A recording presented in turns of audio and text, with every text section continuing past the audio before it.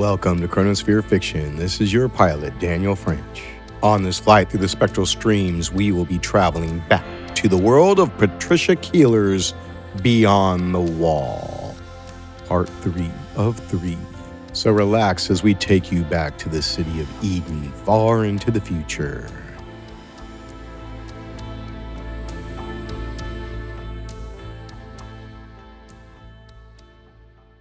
Matt is with a group of about 20 other people. They are crossing the wildlands. It is dark. They have only flashlights to guide them and the moonlight. First, they walk across the marshy land, then through the forest. They find the tunnel and walk through it. As they approach the end of the tunnel and switch off their flashlights, they come out the other side.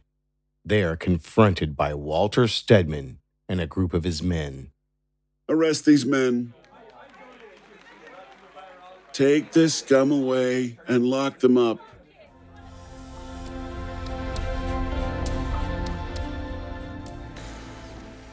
Senator Charles Taylor is sitting with the other senators in a large hall where the senators meet. The senators are discussing the raid of the previous night. Last night, a group of hornets entered our city with the intention of stealing more food. This is the second time this has happened, and it won't be the last unless we do something. What do you suggest, Senator Fortescue? I say we attack them. We teach them a lesson. There is no need to attack them. The Harnots would not be adventuring into our city unless they were desperate. Why don't we help them? Give them some of our food supplies. Senator Taylor, I appreciate your concern, but these people lack the intelligence and moral fiber.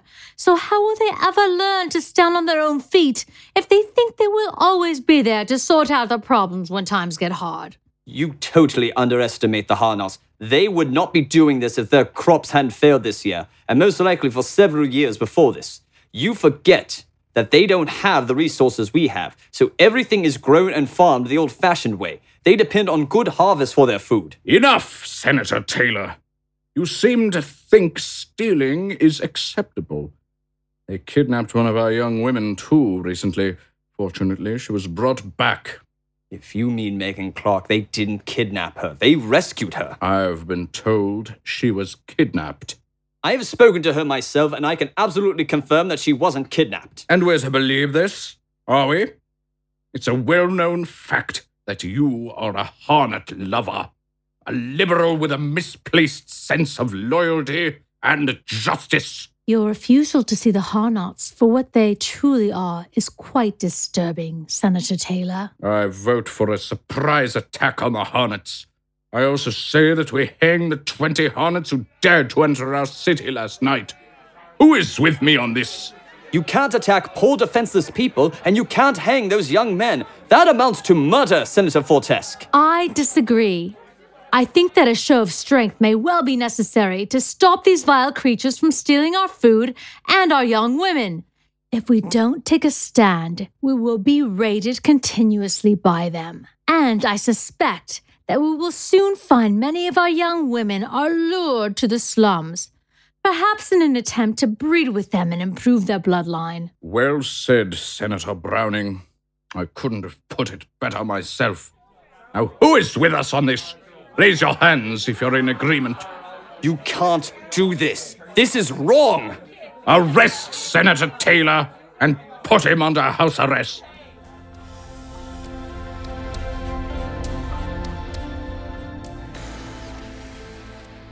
Ministry High Command, Commander Vera Anderson's office.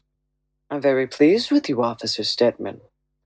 You have done an excellent job arresting the Harnot raiders. Yes, Commander Anderson. I think the whole situation has played very nicely into our hands. The attempted raid on our food supplies has given us the pretext to attack the Harnots, and with people believing that the young girl Megan was actually kidnapped by the Harnots, we'll be able to attack them without any dissent. Only that bleeding heart Senator Taylor seems bothered, and he's under house arrest. A stroke of luck that the leader of the Harnot raiders was Megan's boyfriend. People will be even more keen to see the raiders punished if they think that the young man's guilty of kidnapping one of our girls. I don't think we could have planned it better ourselves. So when are we launching the attack? In about a week, Commander. And what about the execution? At about the same time as the attack. We want the two events to coincide. Very well. I will leave it up to you to make the necessary arrangements for both the attack and the execution.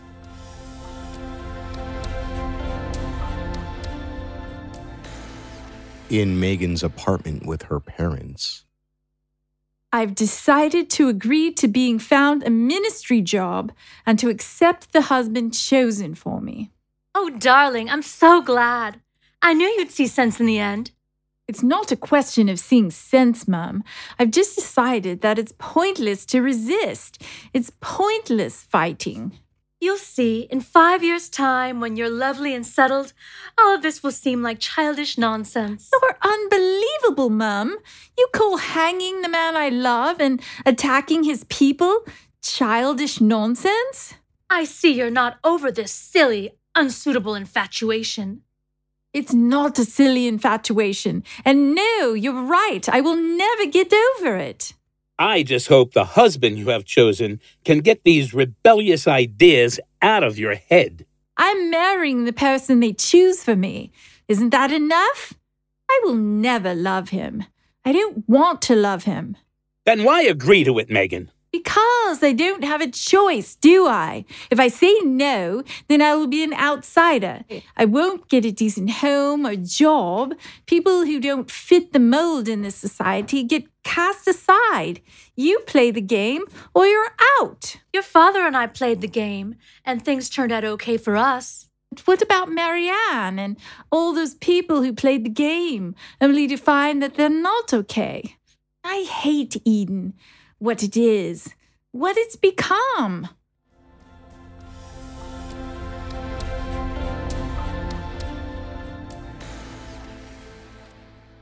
Commander Vera Anderson's office. How are the plans going for the attack on the Harnots? I'm afraid there's been a bit of a setback. What sort of setback? Well, some of my officers have reported sick. What's wrong with them? Some sort of bug, I think. Really? That's very strange. I didn't realize we still caught bugs. Is it some sort of cold bug?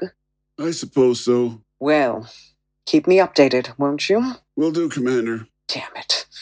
I was really hoping to get the attack underway.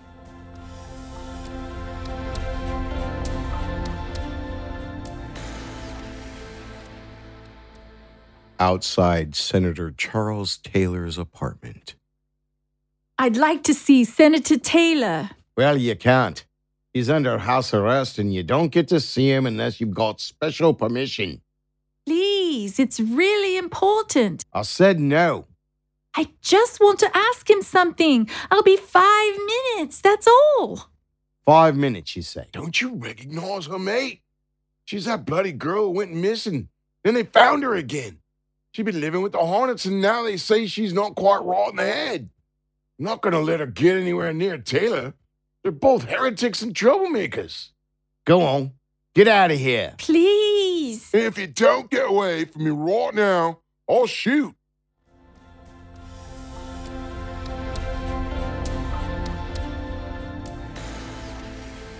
Commander Vera Anderson's office.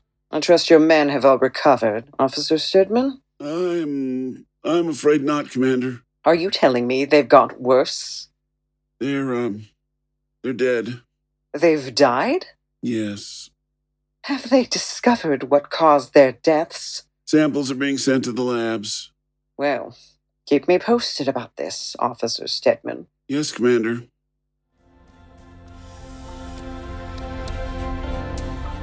Megan's parents' apartment. Very well. I'll go and try it on.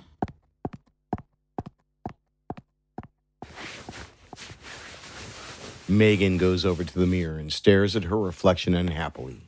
She goes to her drawer and pulls out a small triangular-shaped bottle with the word Calma in large printed letters. And in the equally large print, Do not take more than recommended dose. Megan opens the bottle. She starts sobbing. She pours out a big handful of pills into her hand. With a trembling hand, she takes the glass of water on her desk and is about to take the pills. Megan stares at the handful of pills as if frozen. Then she throws the pills on the floor. It is clear that she had decided to commit suicide, but has then changed her mind.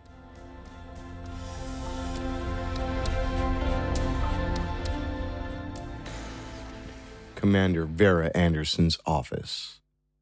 Officer Stedman, please tell me that the news I'm reading online isn't true. I'm afraid it is. More and more people are dying from this mysterious bug. Haven't the chaps at the Science Ministry worked out what it is yet? I mean, surely it's not beyond them to discover what it is and find a vaccine or something. The trouble is that most of the people at the Science Ministry are dead or dying themselves. Are you saying that this is unstoppable? That's pretty much exactly what I'm saying. How long have we got? At the rate it's spreading right now, less than a week. Less than a week? As for me, I think probably much less. You see, I already have the symptoms. So, this is the end then? It would appear so, Commander. It would appear so.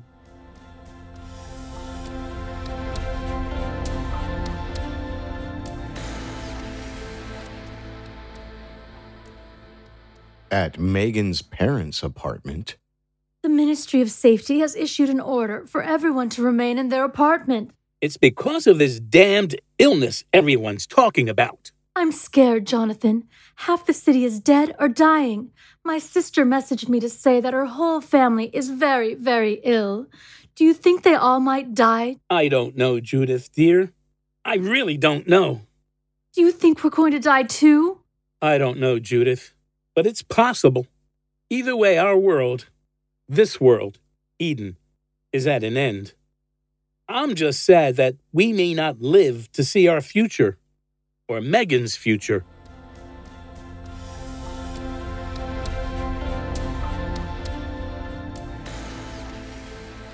Senator Charles Taylor is in his apartment. He looks out of his window down onto the street below. On the streets, vehicles have crashed. There are people lying motionless on the ground, and some crazed-looking people running in and out of buildings, carrying either things they have stolen or knives, batons, and other weapons. He walks towards the front door and it slides open. He peers out nervously.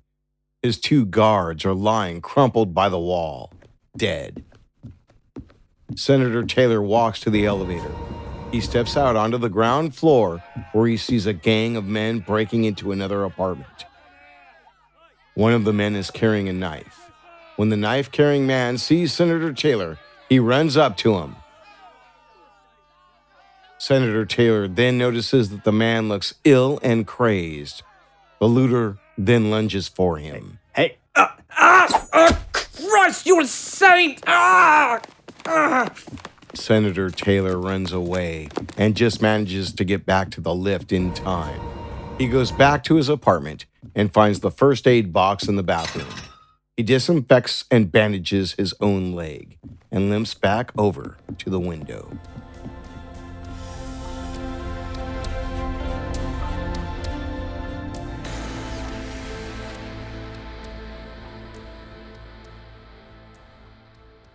The door of Commander Vera Anderson's office slides open. Walter Stedman stumbles in, clearly very unwell. He approaches Commander Anderson's desk. She is slumped over her desk, dead. Walter Stedman sits down, takes her hand in his. It has been an honor working for such a fine woman, Commander. I only wish I had told you this when you were still alive. But who could have imagined a week or so ago that... But who could have imagined a week or so ago that Eden could end so quickly? The end has come so unexpectedly. Neither of us could have foreseen this. Farewell, my splendid commander.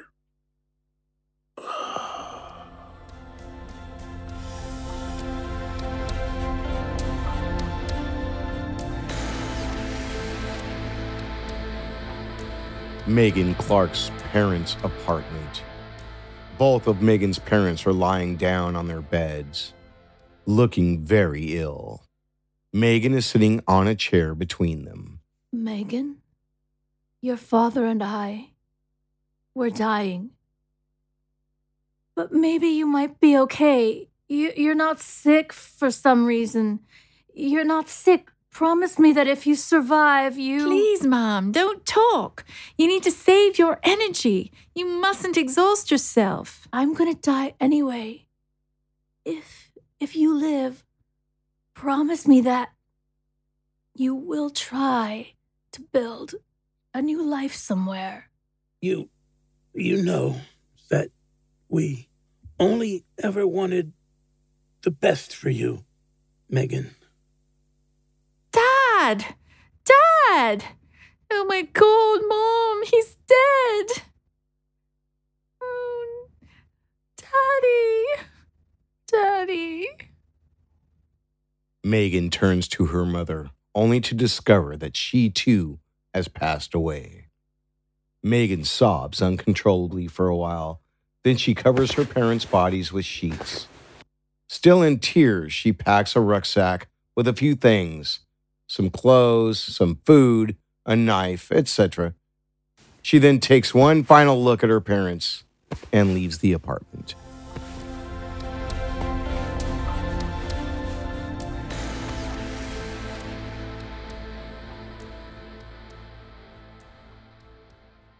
Megan approaches Senator Charles Taylor's apartment.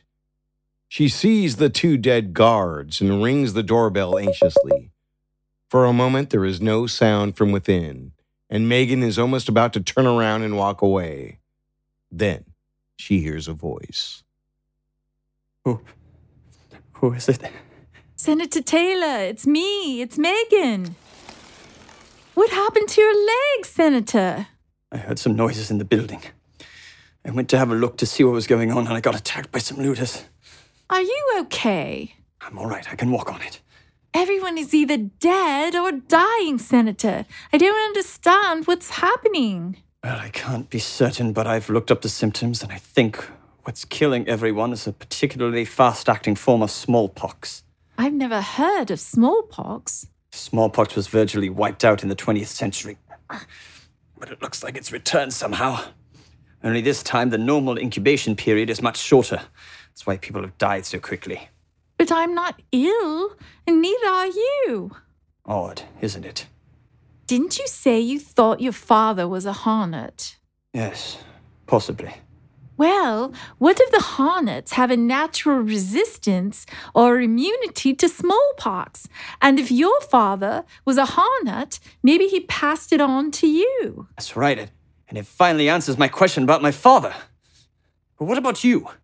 Maybe I'm just taking longer to get sick.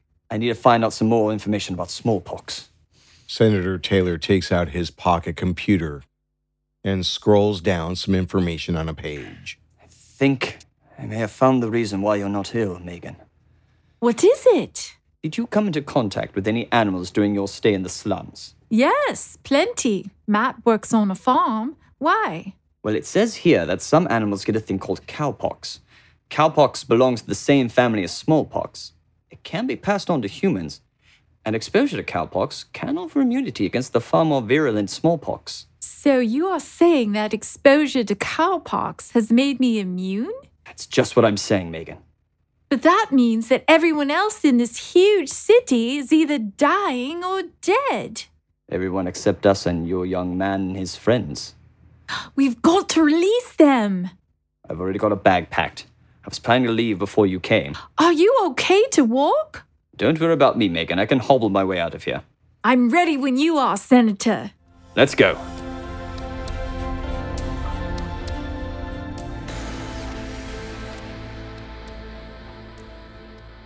Megan Clark and Senator Taylor go out into the streets. There are many dead people lying in the street. Abandoned vehicles are everywhere. There are still a few sick people stumbling around. Megan and Senator Taylor see an abandoned vehicle with its doors open. Senator Taylor hauls out the dead person in the driver's seat. Quickly, get in. The car rises into the air and flies over the city to Ministry High Command. Prison cells are in the basement. They enter the lift that takes them down to the cells. Once down there, they search for the special mechanism which unlocks all the cell doors. I found it! She presses a set of buttons which releases all the inner cell doors when releasing all the prisoners. Matt is the first person to reach Megan. Oh my God, Megan! I thought you were dead. Oh, thank God you're all right. They kiss as the lights in the building begin to flicker on and off. Hey, guys, I really think we need to be getting out of here. Senator Taylor's right. The power is beginning to fail. Is there another exit? Yeah, we were brought over here along that long corridor over there.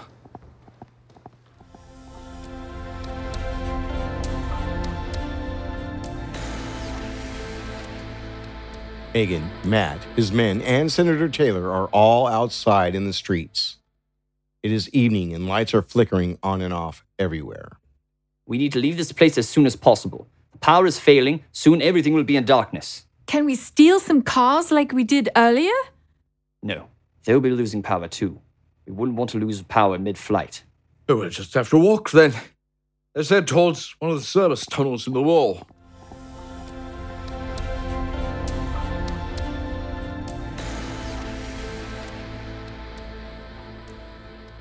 They approach the greenhouse near the wall at the edge of the city. Megan, you and Senator Taylor should wait here outside the greenhouse. Can't I go in with you? No, you should stay here and wait with the senator. He's looking a bit tired and pale. There's quite a bit of blood. Matt and his men enter the greenhouse and fill their backpacks with food.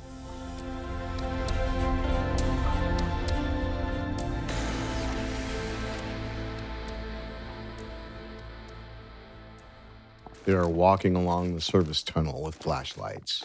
Senator Taylor is holding on to Megan and Matt. He is limping badly and looks quite tired and ill. They exit the tunnel and enter the wildlands. Once in the forest, it's dark. Don't you think we should rest for the night, Matt? Oh, I don't know. The senator's lost quite a bit of blood. It's pretty weak. If we rest for the night, we will make it tomorrow. If we rest for the night, he'll have lost even more blood by the morning. Please leave me. I don't think I can make it. I'm not leaving the senator alone here to die in the woods. I've already lost my parents. I'm not losing Senator Taylor. He's been like a father to me. Right. I want everyone to collect as many branches, leaves, and other useful bits.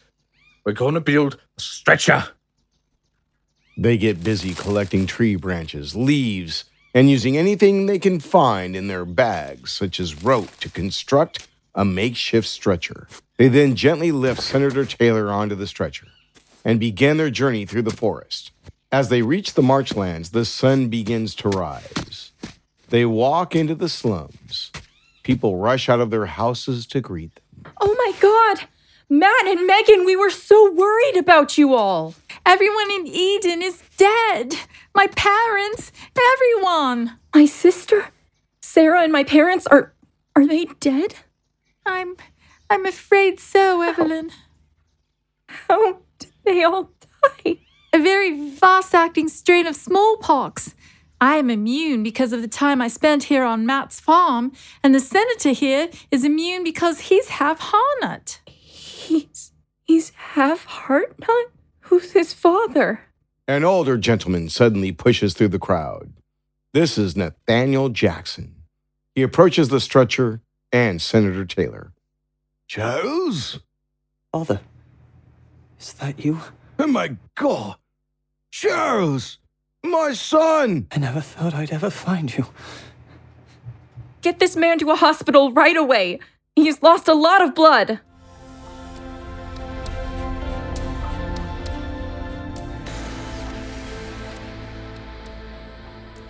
Everyone is sitting around a large table in Matt's living room eating a sumptuous-looking meal. Matt, Megan, Evelyn, and her husband, Adam, Senator Taylor, and Nathaniel Jackson are all there. It is 6 months after the main events of this story. So, Senator Taylor, how are you now? I've almost fully recovered, thank you, Evelyn. I've been told that I might always walk with a bit of a limp, but it's a small price to pay for just being alive and just being here with all of you. And please, Evelyn, do call me Charles. Charles is going into business with Nathaniel. I've got some news to tell you all, too.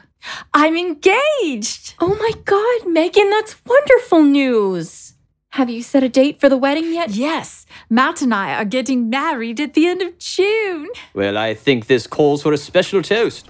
To the happy couple. Evelyn, will you be my maid of honor? I thought you'd never ask. And Charles, will you give me away? I would be very honored, Megan. Oh, you're going to the inauguration of our first town mayor. Oh, everyone.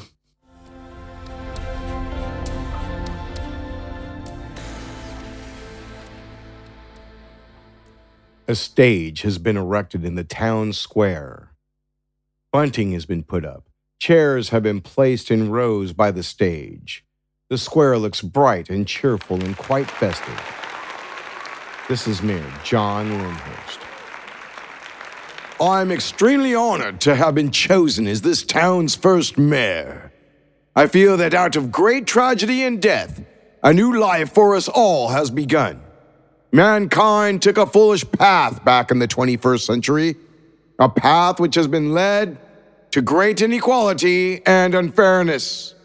But now we have been given a second chance, a chance to build a new world order, a chance to build a better future for ourselves and our children. We will return to Eden once the stench of death and decay has left that place, and we will find that this is worthy of being kept and maintained. We will bring it back here and use it to improve our lives. There are many innovations which we should like to keep and use, but we will learn from Eden's mistakes too. We will not become slaves to the machine. And for too long, this town and others like it have been known as the slums. It is the name we were given by the inhabitants of Eden, so they could look down on us. It is a new dawn, so I therefore name this town Aurora, a name that means the dawn.